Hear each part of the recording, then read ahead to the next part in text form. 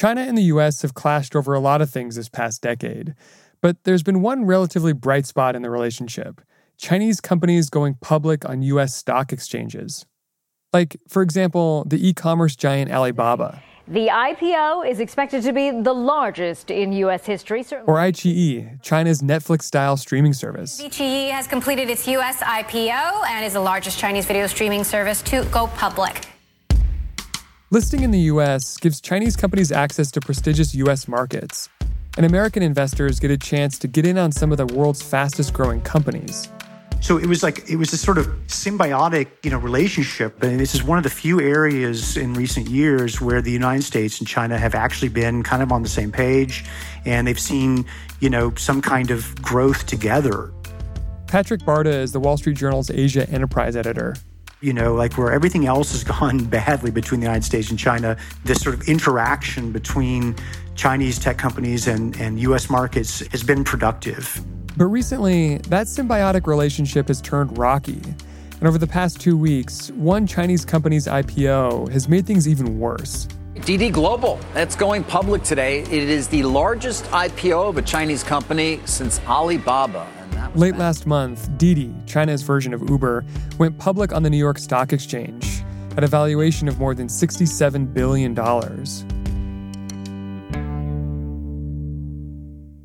But just a few days later, Chinese regulators punished Didi, surprising investors and raising questions about the future of Chinese companies listing in the U.S.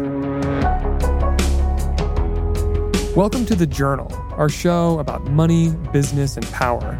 I'm Ryan Knutson. It's Tuesday, July 13th.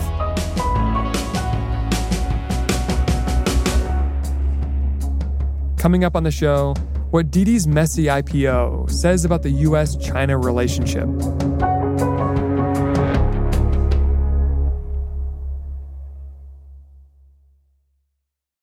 This episode is brought to you by Workday. Get the whole band together with Workday and pair finance and HR on one platform for an epic performance. With Workday AI at the core, you'll make confident decisions faster than ever, and you'll drive flawless business and finance operations with an agile platform that constantly evolves to future-proof your organization. Be a finance and HR rockstar with Workday. Visit Workday.com to learn more.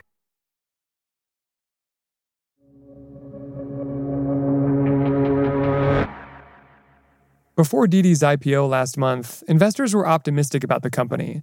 And Patrick says they had good reason to be. For years, Didi had been a dominant tech player in China. They were founded in 2012 by a young tech executive who had worked at Alibaba, which is the very famous Chinese e-commerce company. And it initially started as an app to help Chinese taxi drivers find passengers, but then it evolved to become like a basic rideshare, hailing company similar to Uber or Lyft. And, this was a company that just had extraordinary prospects. I mean, it's a country of 1 billion plus people.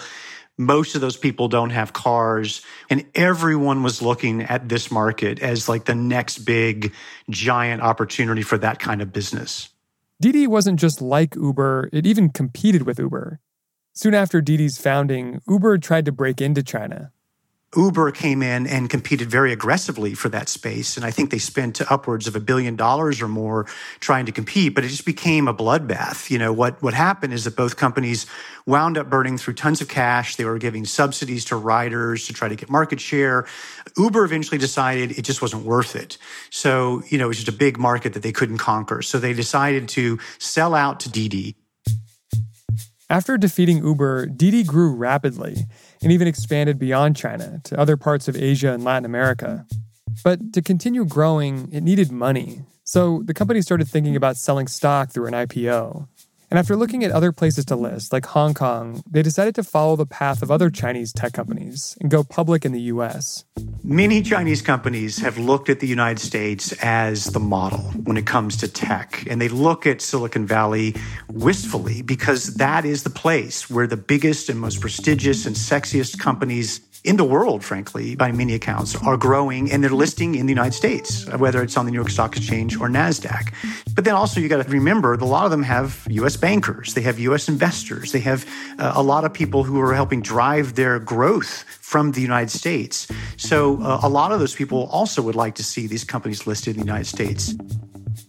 What's in it for the U.S. if Chinese companies list here? Well, the United States wants to be the world's preeminent financial market. And to do that, you need to have the world's biggest companies. And as we have seen over the last decade, the world's biggest companies now are in two places, the United States and China. And if you're the New York Stock Exchange or NASDAQ, if they can get the next generation of companies out of China, like Didi, onto the U.S. exchanges, it just further growth for the U.S. exchanges, and it further cements the United States as the world's financial capital. Didi filed the initial paperwork for its New York IPO on June 10th. And from there, things moved fast, unusually fast. In the lead up to an IPO, companies do a roadshow, basically a series of presentations where company executives and their bankers pitch the stock to potential investors. Most roadshows this year have lasted about 8 or 9 days. Didi's took 3. 3 days is extraordinarily fast. Okay, now why did that happen? Well, a lot of that is they just were ready to go. They wanted to list and they were excited about this. But you also got to keep in mind that there were some holidays coming up, both in the United States and in China. There was the 4th of July in the United States, and there was in China the 100th anniversary of the Communist Party. So once they filed the paperwork, they looked and they saw markets were strong, timing was good. If we're going to do it, let's do it now. So June 30 wound up as the day to do it. And if that meant speeding things up, so be it. How did it go when they held their IPO on June 30th? It was a big success. They raised $4.4 billion. Things went well. They actually sold more stock than they'd planned. Pricing gave them a market cap of around $67 billion. So it seemed like the IPO was a success for about 2 days. And then all hell broke loose. Just days after the company's successful IPO, the Chinese government suddenly moved against Didi. Chinese regulators announced that they were launching a cybersecurity review of the company. They banned it from adding new users in China and then ordered Chinese app stores to remove Didi entirely. Didi's stock price tumbled, and investors were left wondering, had the company known this crackdown was coming?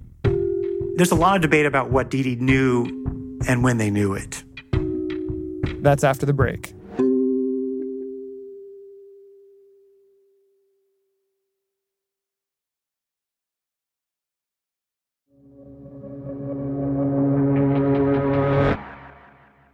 China's rapid-fire moves against Didi sent a powerful message. Beijing wasn't happy with how the company handled its IPO. By the time Didi was looking to list, the narrative was changing in China.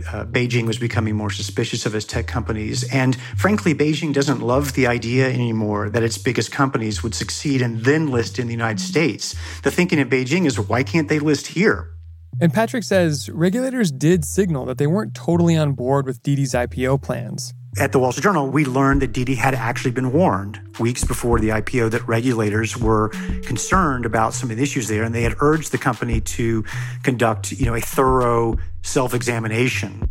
It's hard to know exactly how adamant and precise those warnings were. There were clearly some mixed signals. What we've been told from people who were involved in this process was that some Chinese regulators were broadly supportive of the IPO and were, more or less waving it through, but others were not. And so Didi was sort of trapped in this tricky position where they had some regulatory support in China, and they certainly had investors and bankers telling them to speed up and get this thing done, and it's great, and let's do it. But then they also had at least one Chinese regulator telling them, we really think you need to slow this down, or there's going to be some issues. What were these regulators so worried about? So we have some basic ideas. One issue for China is that Didi collects this incredible amount of data They know where everyone who's using that app goes. They know what time they get out of the car, what time they get in the car, and what house they stopped at or what government building they went to.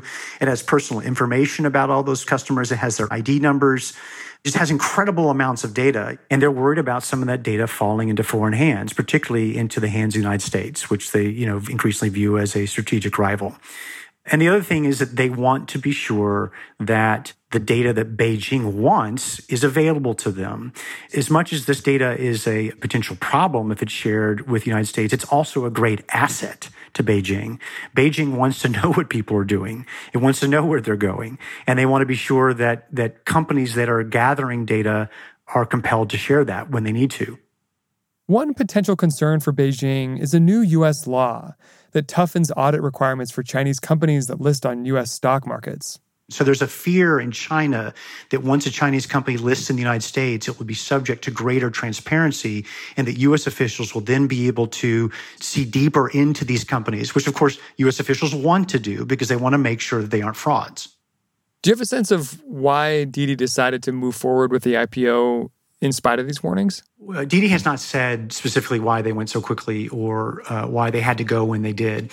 But we do know certain things about what was going on at the time. One is that the market was strong. And so listing now around this time would enable them to take advantage of a good market. So the timing was good on that basis. So without knowing exactly what was in the heads of the leaders of Didi, I think we can assume that this could have been a case where Didi was thinking, let's just list, and then we'll worry about the repercussions later. Sort of like a ask for forgiveness rather than permission. Correct. Has Didi said anything publicly about what has happened? So Didi has said that they weren't aware the Chinese regulators were planning to put them under review. They did put out a statement on Weibo, which is the Chinese Twitter-like social media platform. And they said something to the fact that they sincerely accept and, will firmly obey requirements by the relevant authorities. And it's the kind of contrite statement that you hear often from Chinese tech companies when they get in trouble. Yesterday, Didi acknowledged that the Chinese government's actions might hurt its revenue in China. But Didi isn't the only company that's gotten into trouble with Beijing over its IPO plans. This week, the Wall Street Journal reported that another Chinese tech company, ByteDance, also got pushback from Beijing. ByteDance, which of course is the gigantic company that owns TikTok, the very popular short video app, got similar warnings as Didi some months ago.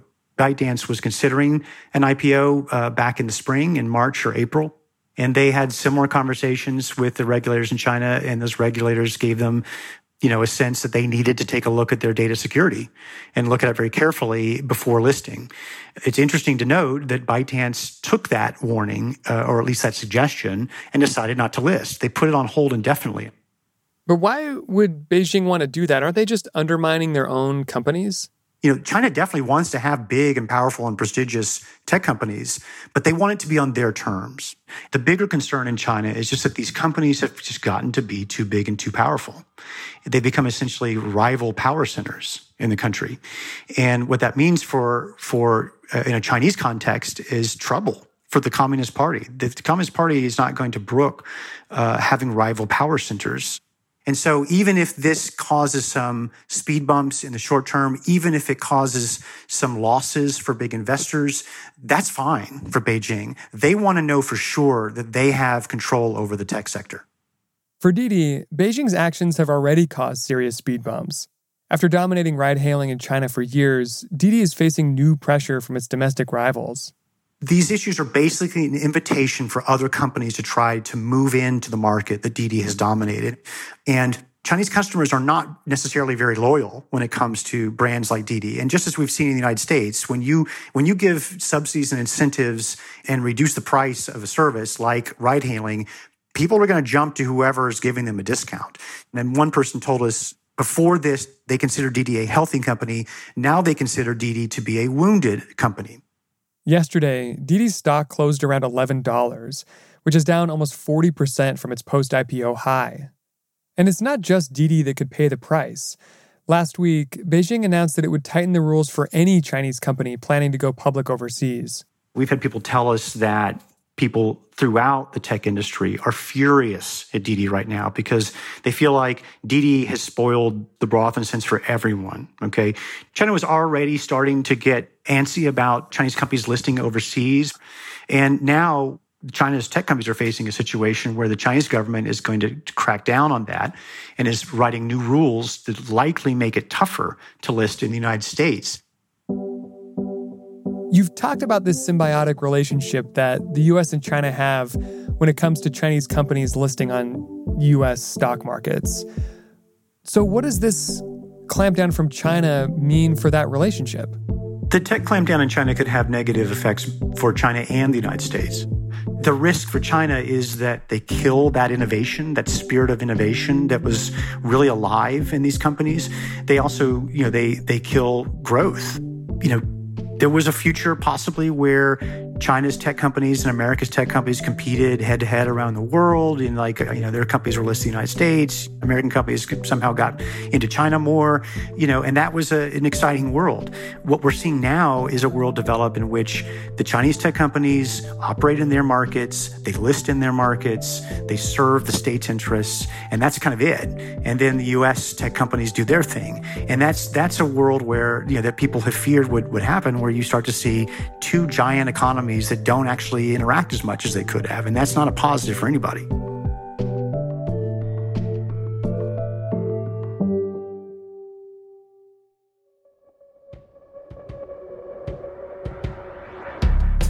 That's all for today, Tuesday, July 13th. The Journal is a co-production of Gimlet and The Wall Street Journal. Special thanks to Lingling Wei, Keith Jai, and Jing Yang for their reporting in this story. Thanks for listening. See you tomorrow.